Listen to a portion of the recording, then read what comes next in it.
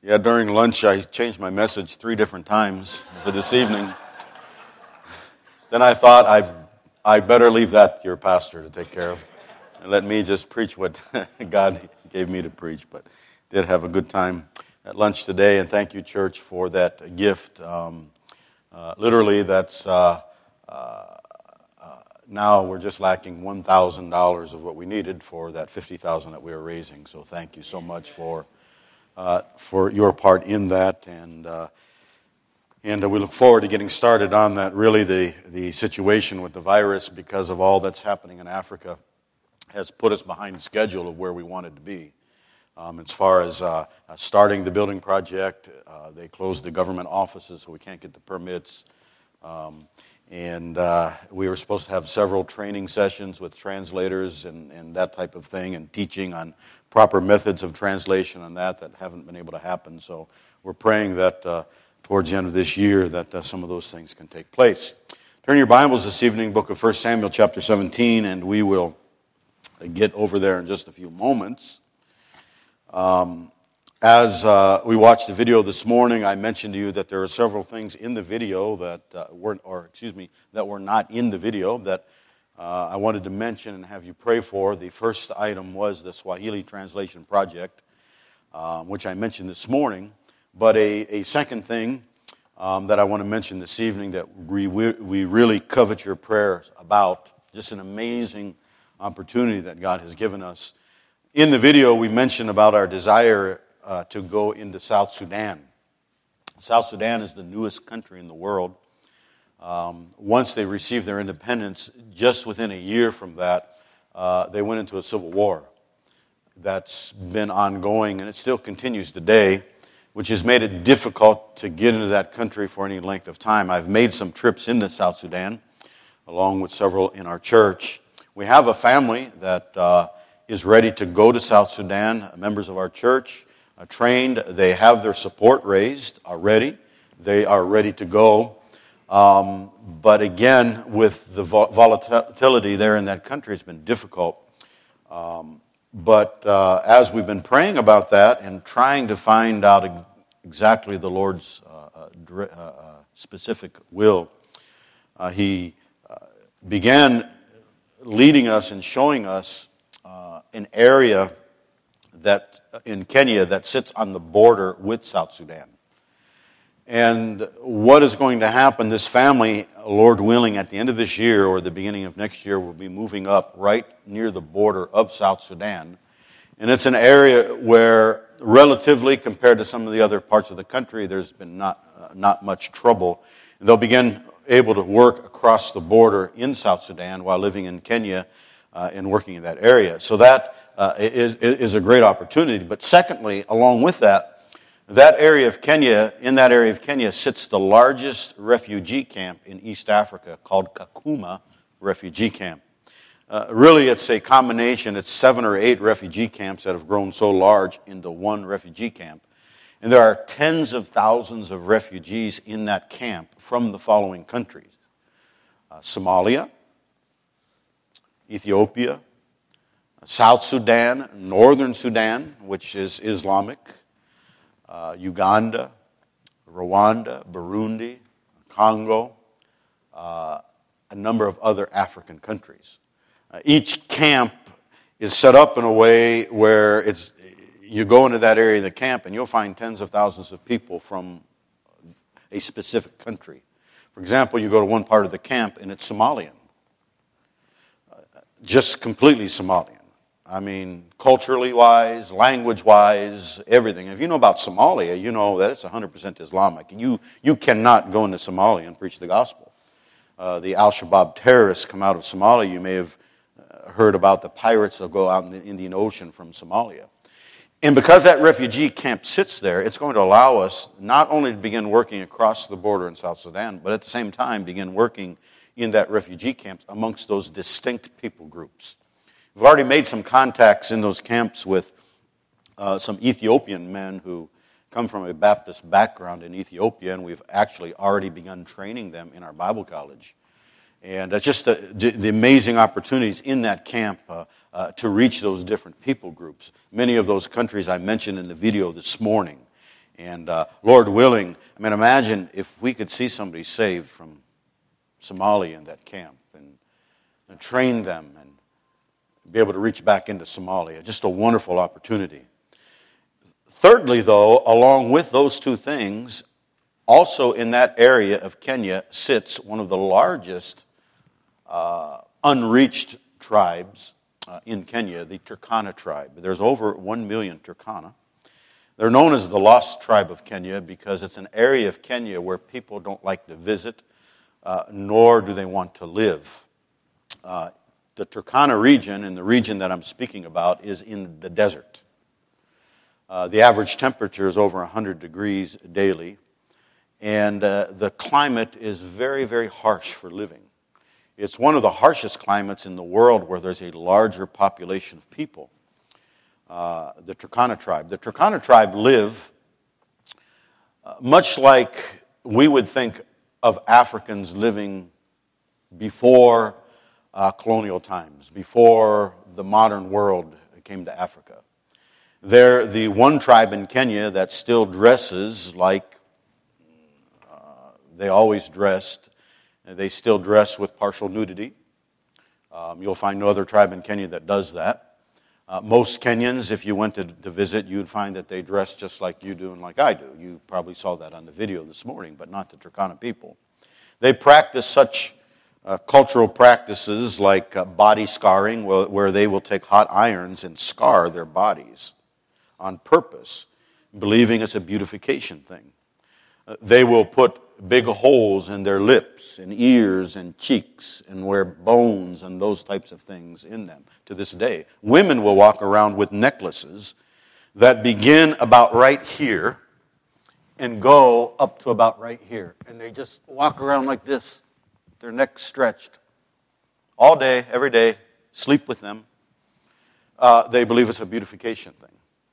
They practice a lot of drinking of blood. They're very animistic in their culture and their practices. And because of all these things that I mentioned, not a lot of gospel work has been done amongst them.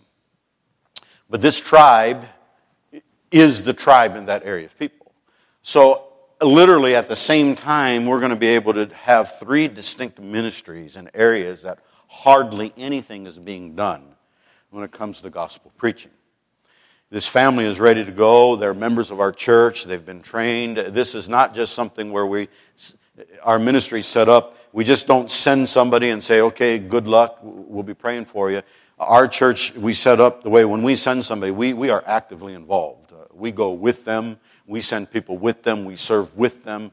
And so it's just an amazing thing that God is going to allow us to do. But again, something like this, Satan's not for it. And we do need your prayers on this. There certainly is it's not the safest area to live in. And so protections will be needed, but also to reach a people group that are so needed to be reached like the ones that we mentioned. So if you'd pray for that along with the Bible translation, the other things that you saw in the video this morning, that certainly would be greatly appreciated. 1 Samuel chapter 17, if you'd stand, please. Begin reading in verse number 20, and we'll read down through verse number 29. And after I finished reading, you can be seated. After I finish reading, I'll pray, and then you can be seated. 1 Samuel 17, verse 20. David rose up early in the morning and left the sheep with the keeper, and took and went as Jesse had commanded him. And he came to the trench as the host was going forth to fight, and shouted for the battle. For Israel and the Philistines had put the battle in array, army against army. And David left his carriage in the hands of the keeper of the carriage, and ran into the army, and came and saluted his brethren. And as he talked with them, behold, there came up the champion, the Philistine of Gath, Goliath by name, out of the armies of the Philistines, and spake according to the same words. And David heard them. And all the men of Israel, when they saw the man, fled from him and were sore afraid. The men of Israel said, have you seen this man that has come up? Surely to defy Israel is he come up. And it shall be that the man who killeth him, and the king who enrich him with great riches, and who will give him his daughter, and make his father's house free in Israel. David spake to the men that stood by him, saying, What shall be done to the man that killeth this Philistine, and taketh away the reproach from Israel? For who is this uncircumcised Philistine, that he should defy the armies of the living God? The people answered him after this manner, saying, So shall it be done to the man that killeth him. And Eliab, his eldest brother, heard when he spake unto the men, and Eliab's anger was kindled against David, and he said, Why camest thou down hither? And with whom hast thou left those few sheep in the wilderness? I know thy pride, and the naughtiness of thine heart, for thou art come down that thou mayest see the battle. And David said, What have I now done? Is there not a cause? Let us pray. And Father, we certainly are thankful for the day that you've given to us. Lord, thank you. Lord, that has already been mentioned, that we have the freedom and the liberty to meet here this evening.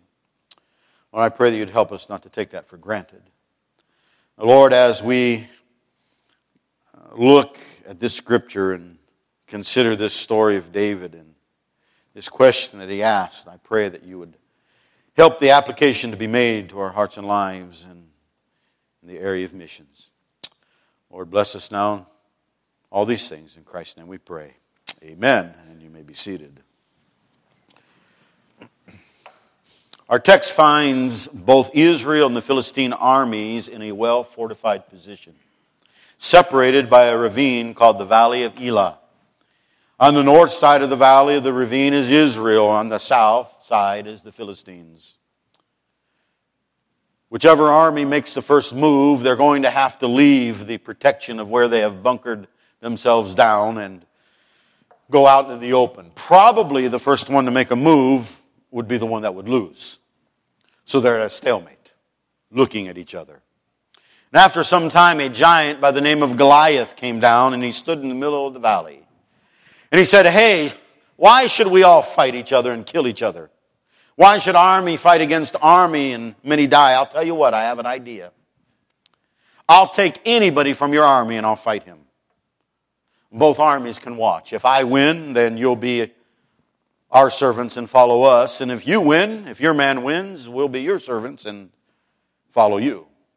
For 40 consecutive days, he had gone down into that valley and he had made that challenge. Apparently, as time went by, his words became more harsh and insulting. Until it comes to where he's saying the words, I defy the armies of Israel this day. Give me a man that we may fight together. And in essence, what Goliath is saying is, don't we have any men amongst you soldiers? Are you all little scared boys? Is there nobody brave enough to take up a sword and fight one Philistine? David was probably considered too young to fight in the army. His father had not sent him with the brothers when they went to fight. But he did send David with some food, some bread and some parched corn. Just as David got there with that food, here comes Goliath. The 40th of the 40 consecutive days, he comes out and he speaks those same words. I defy the armies of Israel. Give me a man that we may fight with him. Verse 24 we read tells us the response of the army of Israel. When they saw Goliath, they fled from him and were sore afraid. The way David saw it was Goliath had defied not just Israel, but he had defied the armies of the living God. The solution seemed simple to David. Kill the giant, just as he had killed the lion and the bear when his father's flock was threatened. You see, David saw things not in a blurry gray, but in a black and white. He was not distracted by the irrelevant details. He understood that this was God's fight, and he was on God's side. Therefore, he would jump up with the skills and the determination that God had given him and trust God to take care of him. After hearing what David had said, the king sent him to fight the giant. Of course, we know the story. David slew the giant. And what was one of the most glorious victories in Israel's long history. And David went on to become Israel's greatest king. But as David was questioning the events and asking why no one in Israel would stand up to this Philistine that was defying God, he was rebuked by his elder brother. His motives were questioned. David then asked a question that might be one of the most famous questions in all the Word of God.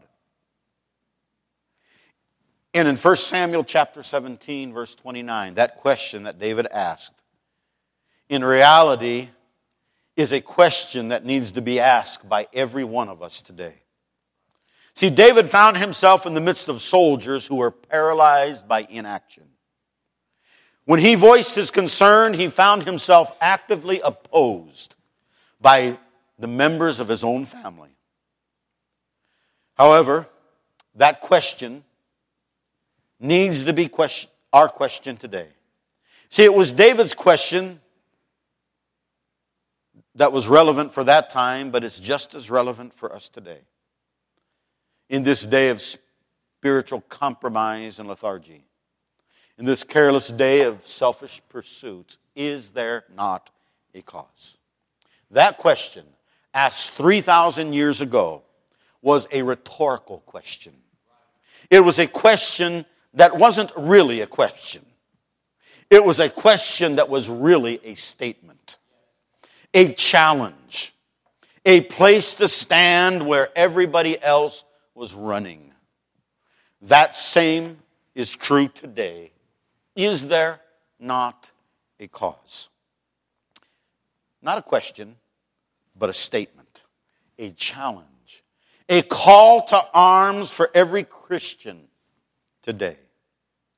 When David asked that rhetorical question, is there not a cause? What he was saying was, Israel, is there not a reason to act?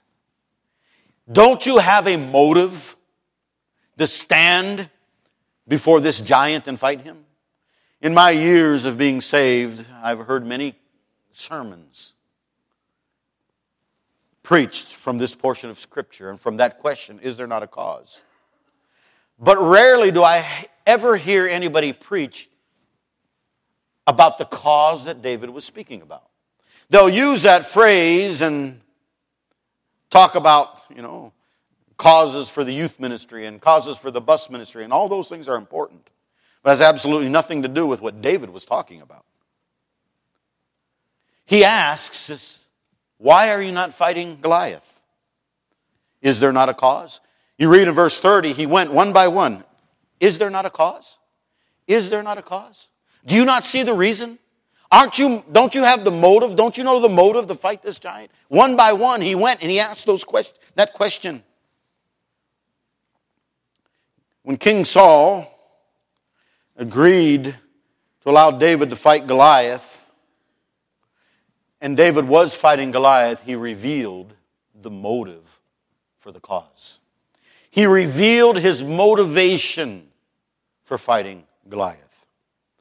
In verse 46, David answers that question of what the cause is. Look in verse 46. This day will the Lord deliver thee into mine hand. Now he's speaking to Goliath here. And I will smite thee, and take thy head from thee, and I will give the carcasses of the host of the Philistines this day unto the fowls of the air, into the wild beasts of the earth. Get it? Here's the cause right here. That all the earth may know that there is a God in Israel. It has always been God's desire for the world to know that there is a God. From the time of creation to the time of now, in this present day, it has always been God's desire that the world know about Him. David then turns his words in verse 47 to the assembly, to the nation of Israel, Look what he says in verse 47, "And all this assembly shall know that the Lord saveth not with sword and spears, for the battle is the Lord's, and he will give you into our hands." David, as he reveals what that cause was to Goliath and to the nation of Israel, he said, the cause that I'm speaking about, the motive that I have, is simply this, that the world know that there is a God in Israel. That was the cause. That was David's motive, to fight Goliath. Well, 5 times in the New Testament, God has told the assembly, the church, to proclaim His name to the world. Matthew chapter 26, Mark chapter 16, Luke chapter 24, John chapter 20, Acts chapter 1. 5 distinct places where God tells the present day assembly, His local body. In essence, He says to us today, is there not a cause? Do you not have a reason? Do you not have a motive, church?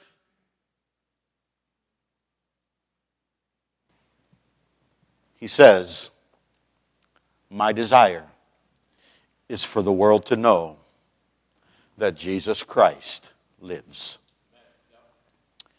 Now, David, let's notice some things from this story of David fighting Goliath. Notice that David was awakened to the need of the cause. Now, what was the cause? That the world know that there's a God in Israel. But he was awakened to the need of that cause. The need was that there was no volunteers. The world needed to know, but there was nobody willing to step up and do what needed to be done for the world to know. That was the need. David realized the need was not about God, because he said and knew that the battle was the Lord's. He knew that God would give the victory. He knew God wanted His name proclaimed to the world. David understood these things, but he was awakened to the fact that if he did not do it, it wasn't going to get done. The problem was never God. The problem was with the volunteers. David knew that no one else was going to volunteer, so he stepped up and volunteered. But today, you and I must also be awakened to the need of the cause. Is that not what Jesus said in the New Testament? His one prayer request, pray ye the Lord of the harvest, that He would send forth laborers into the harvest. We have the same problem today. Volunteers to get the job done. So we must be awakened to the need of the cause. And what does this cause need today? The cause needs the volunteers. The cause needs you. It needs me. It needs us to step up wherever we are and join the battle. 1 Corinthians 15:34 says, awake to righteousness and sin not. For some have not the knowledge of God. I speak this to your shame. Listen, what truth in that verse. 2 Corinthians 8:5, and this they did not as we hoped, but first gave their own selves to the Lord, and unto us by the will of God. Have you been awakened to the need that exists in this world today? Have you been awakened to the need that exists in our country today? In your community today? We spoke this morning about spiritual famine. Spiritual famine is a worldwide phenomenon. It exists all over the world. Have you been awakened to that need? What God needs volunteers. He will give the victory. He has promised to do that. Sometimes things have to come to our life to wake us up to the need around us. Mentioned just a few moments ago at the beginning of the message about South Sudan. And I can remember when the Lord really, really got a hold of my heart about that country. We had some students in our school that we have, our Christian school, some refugees from South Sudan that had come into Kenya. And many times these refugees will try to go to schools in Kenya, to boarding schools, and get sponsored into those schools. And we had accepted a few students from South Sudan into our school. It was in July of the year 2011. I believe the date was the 9th of July when South Sudan received their independence from the North, who they had been fighting for decades, the Islamic North, and they were declared a new nation. So there was a celebration amongst the South Sudanese people, and those students that were in our school, they were happy and celebrating, and we threw a little a party for them to celebrate the birth of a new country. And in the midst of having this party, I wanted to take a picture of these South Sudanese students with myself that we had in our school. Now, these students that we have, although they're in primary school, some of them are a little bit older than a normal primary age because of the trouble in South Sudan. But this tribal group of people that are in our schools among South Sudan, they're very tall people. And so we had some South Sudanese students, although they were early teenage years, they were much taller than I was. You have to look up at them. And there was a certain young man by the name of Awak. As we were trying to take his picture, every time we'd try to take his picture, he'd turn his head. And he'd cover his face. And then he would get irate and upset and wanting to fight because we're trying to take his picture. Now, of course, myself, I'm thinking this boy's just being rebellious.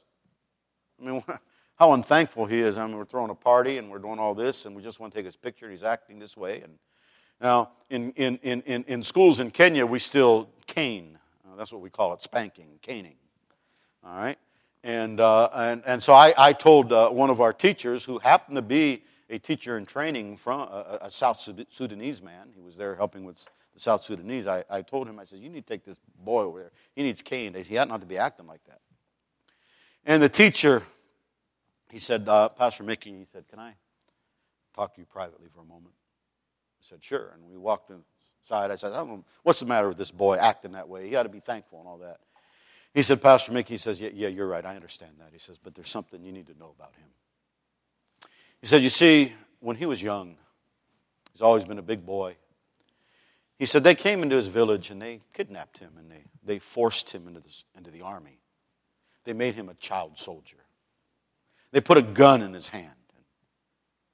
They took him off into the battle. And one of the things they do, these child soldiers, at the very beginning, is they teach them and train them how to kill. They must know how to do that, and they put that gun in their hand. They go to some place, and they get somebody that's feeble or weak, and they make them kill those people to get them attuned to killing and murdering. He said, and they did this to this boy. He's haunted.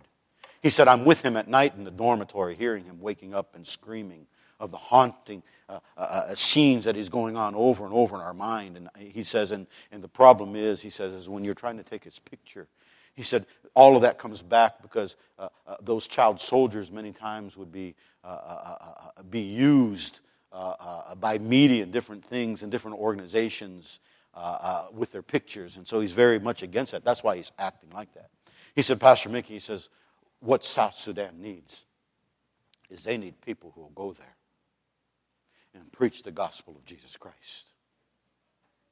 And oh my, how terrible I felt now. I mean, here I wanted this boy to be spanked because of rebelling and all of this, and I had no idea of the background and what he was going through. And God had to wake me up to that need to understand. And that's what we need sometimes, is we need to be willing for God to wake us up to the need around us. Man, I'm sure there's areas of your town that you can go to and you can walk through and allow your eyes to affect your heart. To wake up. Isn't that what the Bible says? Mine eyes have affected my heart. Sometimes we see what's going on in our country and we watch the news and we hear about this and we hear about that and we flippantly say, you know, those people. Well, maybe what we need to do with those people is wake up to the need of their cause and allow God to do that. You understand what I'm saying? That's what had to happen to me. Sometimes that's what has to happen to us. And David was awakened to the need of the cause. There was no volunteers. Secondly, David accepted the cause. He surrendered to the cause. None of the soldiers in the army would do anything about it. So David decides, I'm a shepherd boy. I may not have had the training that these other men have had. I may not have the attire of a soldier, but the battle is the Lord's. He just needs someone to fight. So David stepped up and he accepted the cause. He surrendered to it. See, he didn't just commit himself because, we can commit ourselves, but in the end, when we commit ourselves, we're still in charge. We can still decide to do it or not. But when we surrender, we put Christ in charge. And that makes all the difference. We, in turn, must accept the cause. We must surrender to it. Yes, we need to be awakened to the need, but once we're awakened to the need, we have to understand that God has our part in the battle. We must surrender to do our part. John 4:35, say not ye, there are yet 4 months, and then cometh the harvest. Behold, I say unto you, lift up your eyes and look on the fields, for they are white, are ready to harvest. This morning, as you watched the video, we talked about the ministry that we have in Congo. When we started, and when that ministry got started in August of 2008, it was really when the beginning of this ministry started. In August of 2008, we were still recovering from that election violence. The violence was over. People were still being fed in the displacement camps. People were slowly returning to the church. We were trying to pick up the pieces. And I received a phone call in Kenya. And the person calling me claimed to be a pastor from Quebec, Canada. He said he wanted to talk to me. I didn't know anybody in Quebec, Canada. How did he get my number? And he said, Brother Mickey, he said, we're planning a missions trip to Congo, and he said, we'd like you to come with us. I'm like, a missions trip to Congo? Man, I don't want to go to Congo. What are you talking about? I thought this guy was some Nigerian scammer. Trying to, has this scheme. I just brushed him off and basically hung up the phone on him. Thinking, somebody from Quebec, Canada, claiming to be a pastor wants me to go with them to Congo. That's ridiculous. And went about my business, and I think I mentioned something to my wife about it, about the strange phone call I got. Well, 2 days later, I got a phone call from the same number. It was the same man claiming to be a pastor, trying to talk to me about going to Congo. And I'm like, man, I don't know who you are. He says, well, wait, just give me a moment. He said, I just spoke with your pastor, and said the name of my pastor. And he said it's okay to call you. Well, when he said that, I'm like, okay, well, maybe I need to listen a little bit. All right?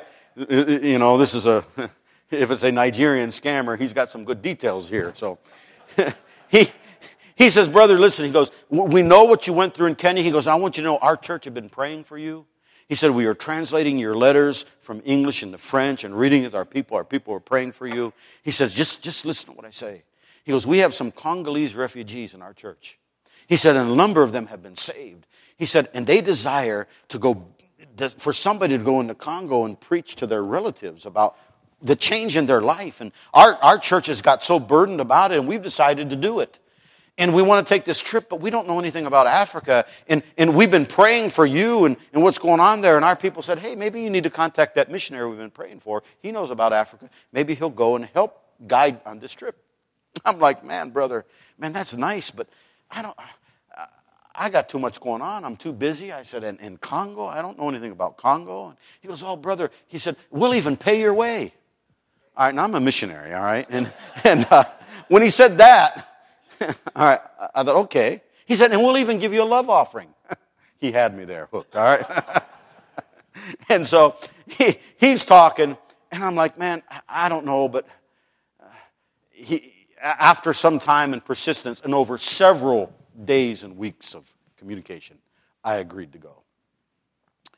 And before he went to Congo, he came to Kenya along with a pastor from Connecticut, and to visit Kenya for a few days, and then we traveled over to Congo together. We got the border of Congo and Burundi, and we crossed the border into Congo. I don't know how to explain it, except to say that I felt an oppression that I have never felt in my life in Kenya. Even when we went through that election violence. I mean, it was so bad, it was like Satan was saying, this is my territory, and I'm not planning to give it up. That oppression was so bad that pastor from Quebec and the pastor from Connecticut, when we're in Congo, every night they refuse to sleep in Congo. Every night we cross the border back into Burundi to sleep. That's how bad that oppression was.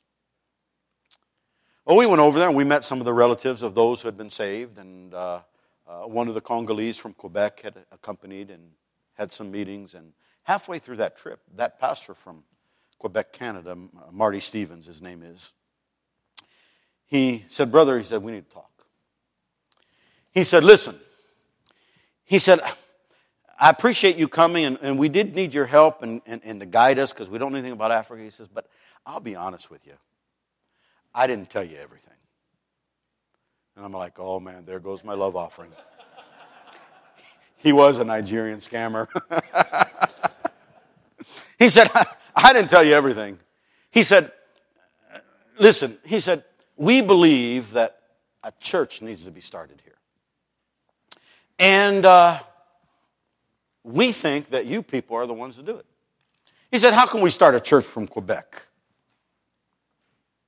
here in Africa? I mean, we can't do that. Somebody closer by needs to do it. We think you guys need to do it. I looked at him and I laughed. I said, oh, really? That's really easy for you to say. You won't even sleep here. I said, brother, you see in those hillsides right there, you see those rebel soldiers still camped up there? I said, so you want us to come here to a place that you won't even sleep and start a church, and somebody's going to get hurt, somebody's going to get killed, and you want that on my conscience? I'm sorry, it's not going to happen. Oh, he said, man, brother, he said, won't you at least pray about it? And to my shame, this was my answer to him. I said, Pastor, sometimes you know the answer to a prayer before you pray. And this is one of those times. He just put his head down in amazement and walked away. That night we crossed into Burundi to the hotel to sleep. And as I went to go to bed that night, sleep would not come. Now, I normally do not have problems sleeping. I've slept in some unique places in Africa. But I could not sleep that night. As I tried to sleep, those words that I said to that pastor were ringing in my ear. Sometimes you know the answer to a prayer even before you pray. The Holy Spirit began to work on me. It was like Jacob wrestling with an angel of the Lord. And God began to remind me of what we had just gone through in Kenya. And the Holy Spirit began to say, son, don't you have any idea why I let you people go through what you went through? Did I not protect you? Did any of your people die? Haven't I fed everybody? Haven't I taken care of everybody? What do you mean you know the answer to a prayer before you pray? Finally, as the night was breaking in the dawn, I said, okay, God, if you want us to. So that next morning, I went to that pastor and I said, listen, when we get back to Kenya, we'll talk. You know what I had to do? I had to accept something that I didn't want to accept. I saw the need. Oh, believe me, I saw it. I was awakened to it.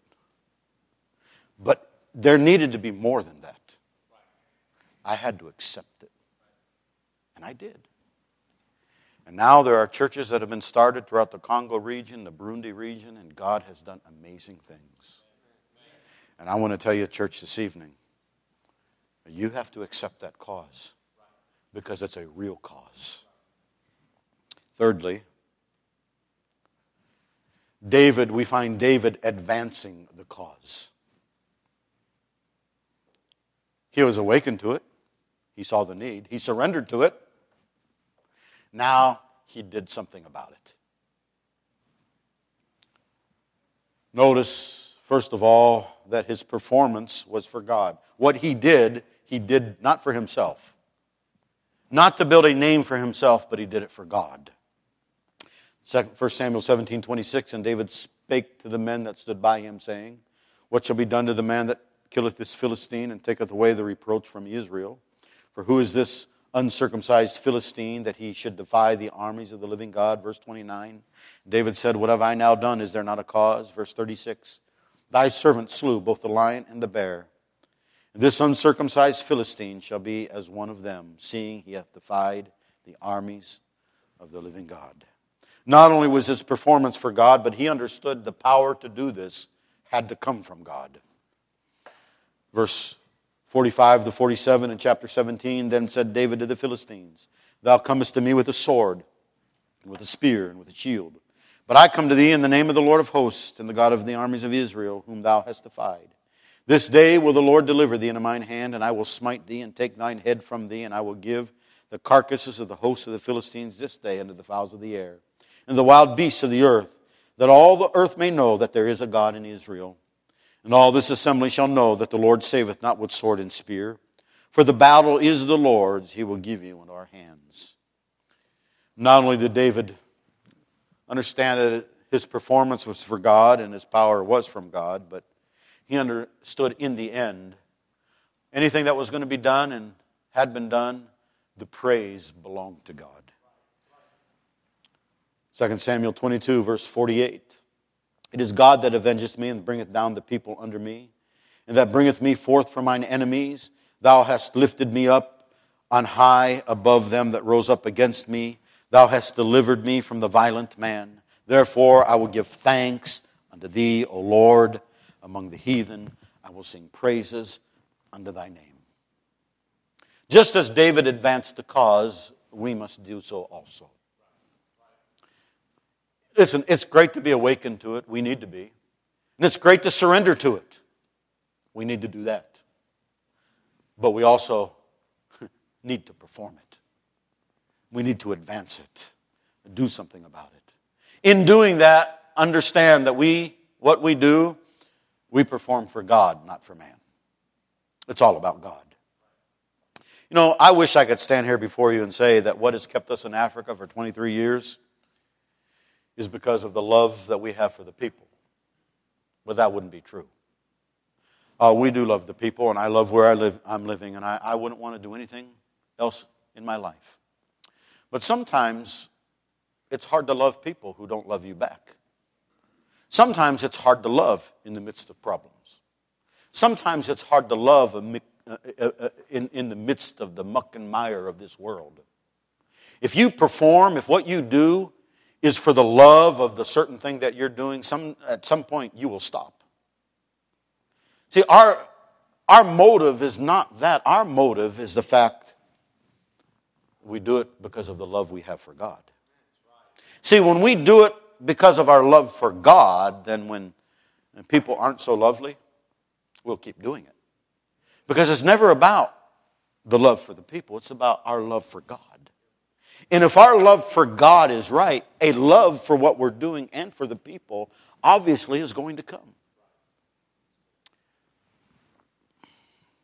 Back in 1910, Teddy Roosevelt took one of his big game hunting trips to Africa.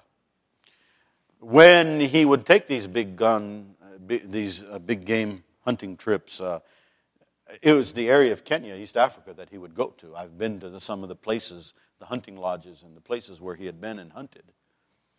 At this time that he was on this trip, there was also a missionary that had been living in Africa, in that part of Africa, serving. And he had served a number of years. He had buried children. He had buried his wife there. He had been broken and battered and diseased. And he didn't have much life left. And so he was making the trip back to the U.S., literally to live his last days and die.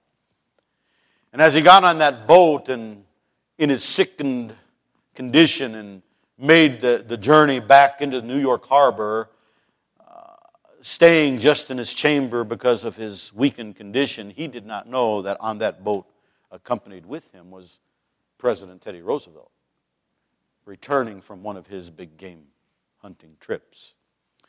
As they sailed into New York Harbor and word went across that boat that they had arrived, he left his chambers to walk out to get off the boat. And when he walked up onto the boat, he looked across that harbor and the shore, and he saw a multitude of people. Big bands playing and singing and cheering and shouting. And he thought, oh my, this is for me? You mean what I have done and the sacrifice I have made has not gone unnoticed?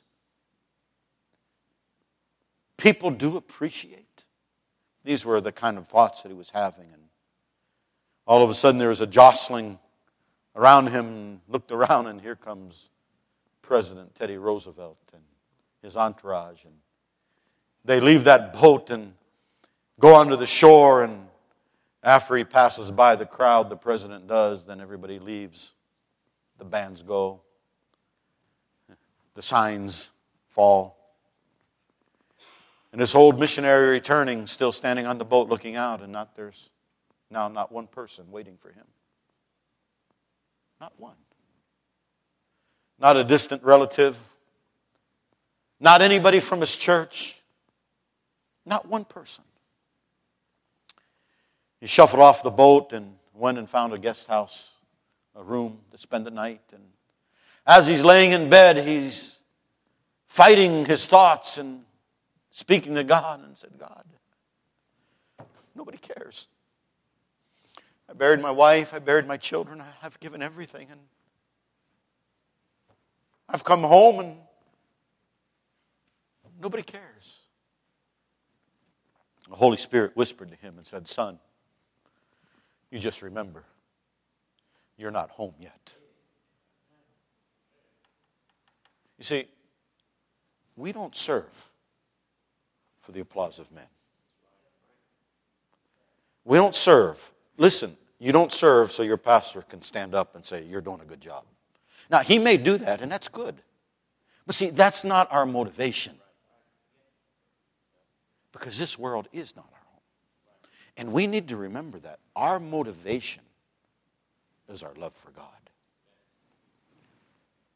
We also need to remember that our power is from God. God promises you, when we step out by faith, in His name He will empower us to do His work. We see this example in story after story in the Bible. Men, sinful men, with the same weaknesses of flesh that you have and that I have, empowered by God to advance His cause. We might sit back and think, man, I can't do. Man, I'm not qualified. I have this problem, I have that problem. Yeah, you might, but have you read the Bible?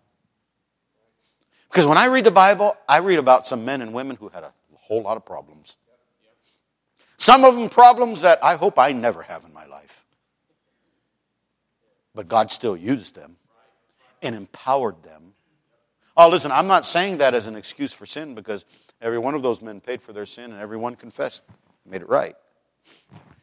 But God used them and empowered them. God will do the same to you, if you allow Him. We were in Congo. We'd started that first church in Uvira. We had branched out from there, and we'd gone into some other areas, and we were working with a small group of people in the village of Sibele. It was about 10 hours away from Uvira, where we'd started the church, and we'd travel there by vehicle down a road. Well, they call it a road, but it's not really a road. All right, and by that I mean it's just basically a path, and you get whatever vehicle you can. Sometimes it's the back of a truck, and sometimes it's a van-type vehicle where they squeeze you in, and you make this trip down to this village, and you want to get to this village before nightfall because this village is in rebel territory. Now, the rebels are not always active. A lot of times they're back in the forest, but you never know when they come out. You just don't want to be there, and at night it's not a good time to travel. So you always try to get there during daylight, and you always find out ahead of time whether the rebels are active or not. We're making a trip to go to this church that had been started. I'm myself, along with Pastor Olo, and we received word that it's safe to make the trip, so we started out early in the morning. We were squeezed into this van-type vehicle. And a couple hours into the trip, we got a flat tire. So we got out of the vehicle while they're changing the tire, and I looked as they put on the spare tire, and I saw the spare tire was in a whole lot worse shape than that flat tire that got flat. I thought, man, I'm not sure about this. And sure enough, another hour down the road, it goes flat. Now understand, we're out in the middle of the bush. Okay, there's nothing there. I mean, there's no electricity. There's no people. There's no gas stations. Okay, anywhere. I mean, the way people bought gas is gas was be put in bottles, 2-liter bottles, and you'd buy them alongside the road. All right, there's no gas, no power, nothing. How are we going to change this flat tire? So what they did was they had a bicycle pump. And they put that bicycle pump to that tire, the first tire that went flat, and they'd pump it up by hand. And they'd quickly put it on, and they'd drive down the road for about 30 minutes till it went flat again. And they'd stop and pump it back up, and we'd continued on this journey like this for hours and hours and hours. So now we get to where we were going to go, and it's dark. It's night. We reached a place called Baraka. It's more of a bigger town. And to get to the village we were going to, there's no way you could get there with a vehicle. You had to use a motorbike. Now, it's already dark, and we weren't even sure if we could get a motorbike at this late hour, but sure enough, we could. So we jumped on these motorbikes, and we go off into the bush to get back to this village where we're supposed to be. And we finally arrived probably around midnight. So we are 6 hours late. We got off the motorbike. As the motorbikes are turning around, the headlights of the motorbike go off into the ditch in the side, and when the headlights go off in the ditch in the side, up from that ditch jumped 8 rebel soldiers. They jumped out of that ditch, and they looked at me, and they looked at Pastor Lowe, and they pointed their guns at us, and they asked us very quickly in Swahili, what were we doing in their land? And how dare we come into their territory? Well, obviously, I was concerned. These rebel soldiers, they're known as Mai rebels, M-A-I. You can Google them and look them up, but they can be very ruthless at times. It's not unheard of them to take people who look like me. I say, understand, I stood out. All right? I was probably the only white man that had been in that area for generations. And they were talking to us. It was hard for me to follow them. They're speaking Swahili so fast, and it was just going through my brain. And at about that time, the pastor of that local village church that we were working with showed up, and he's arguing with these rebel soldiers. And then he finally looks at us and said, "They've agreed to allow you to go to my house." So we marched for about 30 minutes up the hillside to where this pastor lived, and on one side of me, on both sides of me, I had rebel soldiers walking with their guns trained on me. I mean, they thought I was going to try to run into the bush or something. I don't know. But the thought never entered my mind. And we reached the pastor's house. It was a typical village African house, a mud house, grass roof. Small room in the middle and a small bedroom. And we went inside, and Pastor Lowe and I were sharing the small bedroom, and we prepared ourselves for sleep, and they set some guards outside the pastor's house. So we thought, okay, we did not know what the next day was going to entail for us. And early in the morning, we woke up. And I woke up to some noise, some chanting, some singing. And singing like I had not heard before. I looked out the little window. And here was this regiment of rebel soldiers doing their morning exercises. They're marching and they're things with their guns. And they're singing their rebel songs. It was just really a fascinating thing to see. I was tempted for just a moment to try to take a picture, but that temptation left me real fast because I didn't want to get caught. After a little while, the pastor came in the house and said he had talked to the people and to the soldiers, and they agreed that we could have our meetings that we had planned that morning, training meetings, but they had to have somebody present to listen to what was being said. So that morning we met in a little church building, grass roof, just tiny, and sure enough they had somebody in there listening. And we did our teaching all morning into the early afternoon. And early afternoon we had planned an outdoor preaching crusade. We might call it street preaching, but it's village preaching. And you'd invite the whole village and it'd be done outside. And we had that planned. And we were sitting around by the pastor's house waiting for that to happen, and that meeting. And again, not knowing what's going to happen with these rebel soldiers, they're all around, they're keeping guard, they're watching. And Pastor Olo, our co-pastor of the church in Kenya, the one that you saw in the video this morning, the one that they're trying to kill, he looked at me, or he looked at the pastor, the local pastor. He said, Pastor Omari, his name was. Pastor Omari, he said, would you go and ask that soldier if he would allow us to go see his commander? I looked at Pastor Olo. I said, what are you doing? I said, I don't want that guy to see me. I said, as a matter of fact, I want to disappear. If I had some charcoal, I would rub it all over my face. So I said, I want him out of my mind, me to be out of his mind. He said, Pastor Mickey, he kind of laughed. He said, we would not be here if we knew the rebels were active. And we would not have done this, but God allowed us to come. God knew, so maybe God's trying to do something that we don't know, so maybe we got to find out what it is. I shook my head and I thought to myself, who trained this guy? Whoever that was. And all right. So they talked, and 30 minutes later, word came, the rebel commander has agreed to see you. So we went up to where he was. They had taken an area up overside the hill, and they had barricaded it and built a fence, a wall around. And we walked in, and they searched us before we went in. And when we walked into their compound, again off to the right, these rebel soldiers are doing all of their maneuvers and their chants. And again, it was just an amazing thing to see. And over here under a tree sat this small man. He was the rebel commander. He had two people on the side of him waving, fanning him. We walked up to him and we introduced ourselves. We were told, don't take much of his time. He had his bodyguards there, and we introduced ourselves and briefly mentioned where we were from and what we were doing. And as we turned to leave, Pastor Lowe reached in his pocket and took out a gospel tract and turned around and he handed it to him.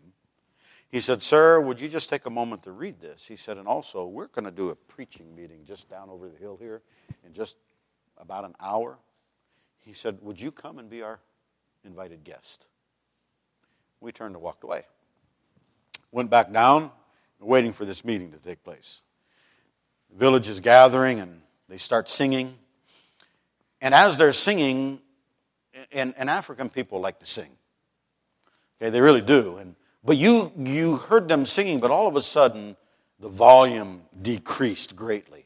So it was a notice. I looked up, and people are still singing, but now their gaze is off in this direction. I look over at what they're looking at, and they're looking at this rebel commander who's walking down from his compound slowly with his bodyguards. And as he gets closer, it's obvious that he had changed clothes, and he had bathed. And he came and he sat right in front to this preaching meeting that we're going to have.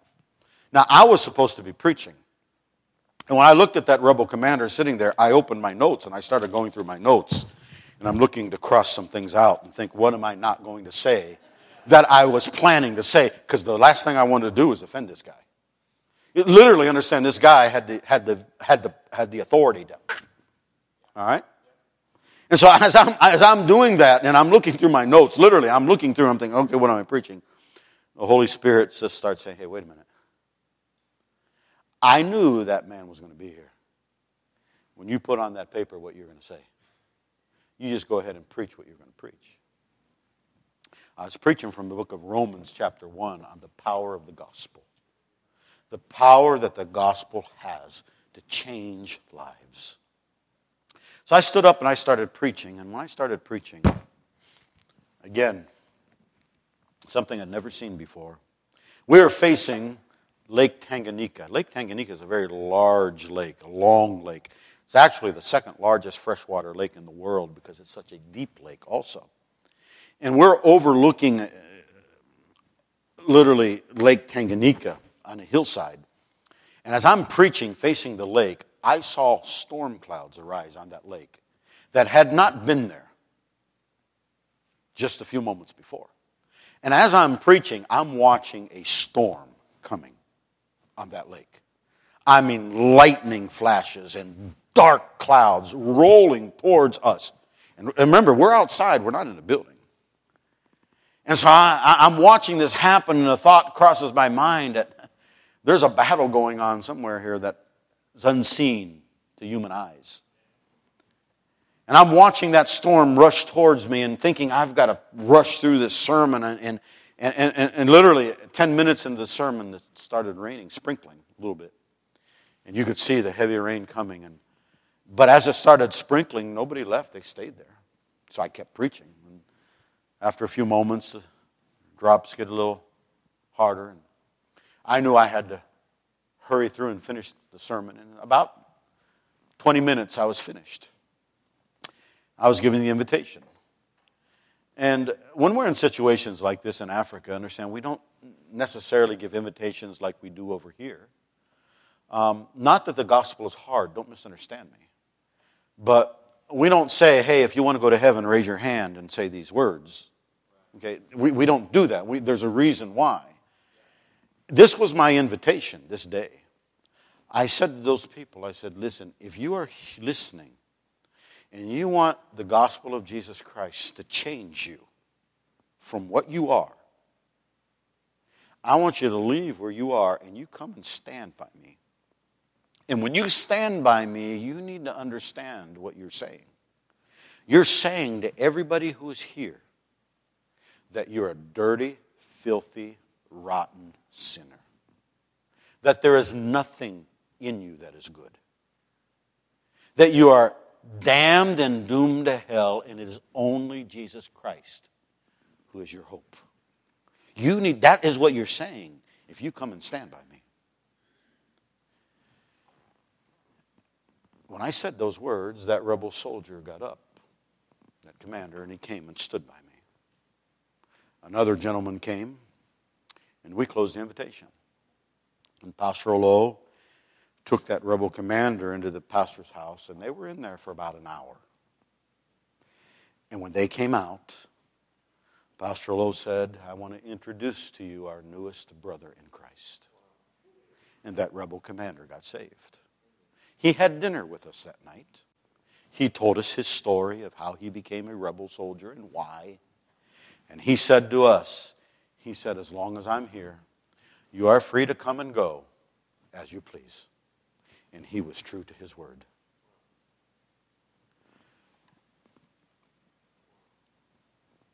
That's the power of God.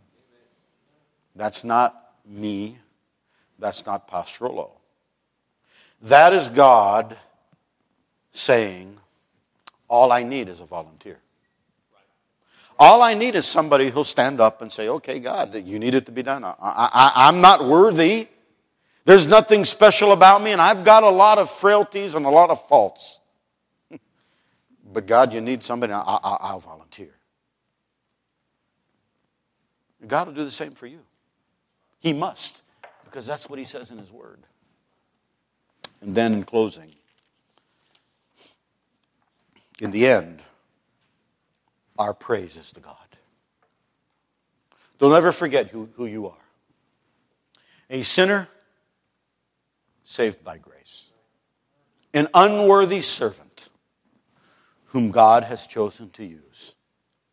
And whatever God does with your life, whatever God does through us, all glory and praise belongs to Him. We may not totally understand that today. We should. But sometimes we may not. But someday we will.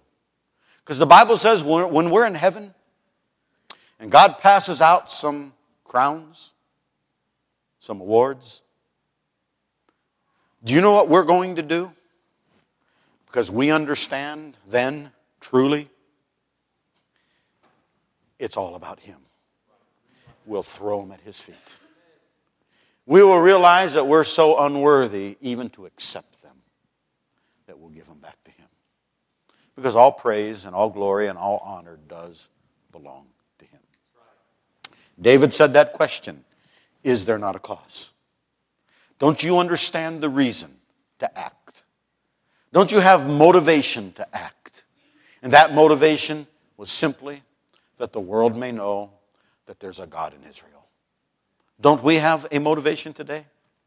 Don't we have a reason today to act? And that reason is simple, to let the world know that Jesus Christ lives. David asked that question. That wasn't really a question, but a statement. Is there not a cause? And I leave you this evening with that same statement, that same question. Is there not a cause? Let's bow our heads in prayer. Stand at our seat, please, as we pray. Everybody standing. Father in heaven, what a great story this is. How David defeated that giant Goliath. Lord, but David did it for the right reason. And David didn't do it because of pride for a nation. David did it for you, so that the world may know who you are. Lord, I pray that you'd help us to have the right motivation in life. Lord, help us to understand what life is about. And life is about letting this world know that you have provided the sacrifice for our sins. Father, if you've spoken to our hearts this evening, may we take a few moments to speak to you about it. In the name of Jesus we pray. Amen. As the piano plays and as we have a time of invitation, if you need to seek God in prayer, whether you come to the altar or you do it there in your seat, may you do so.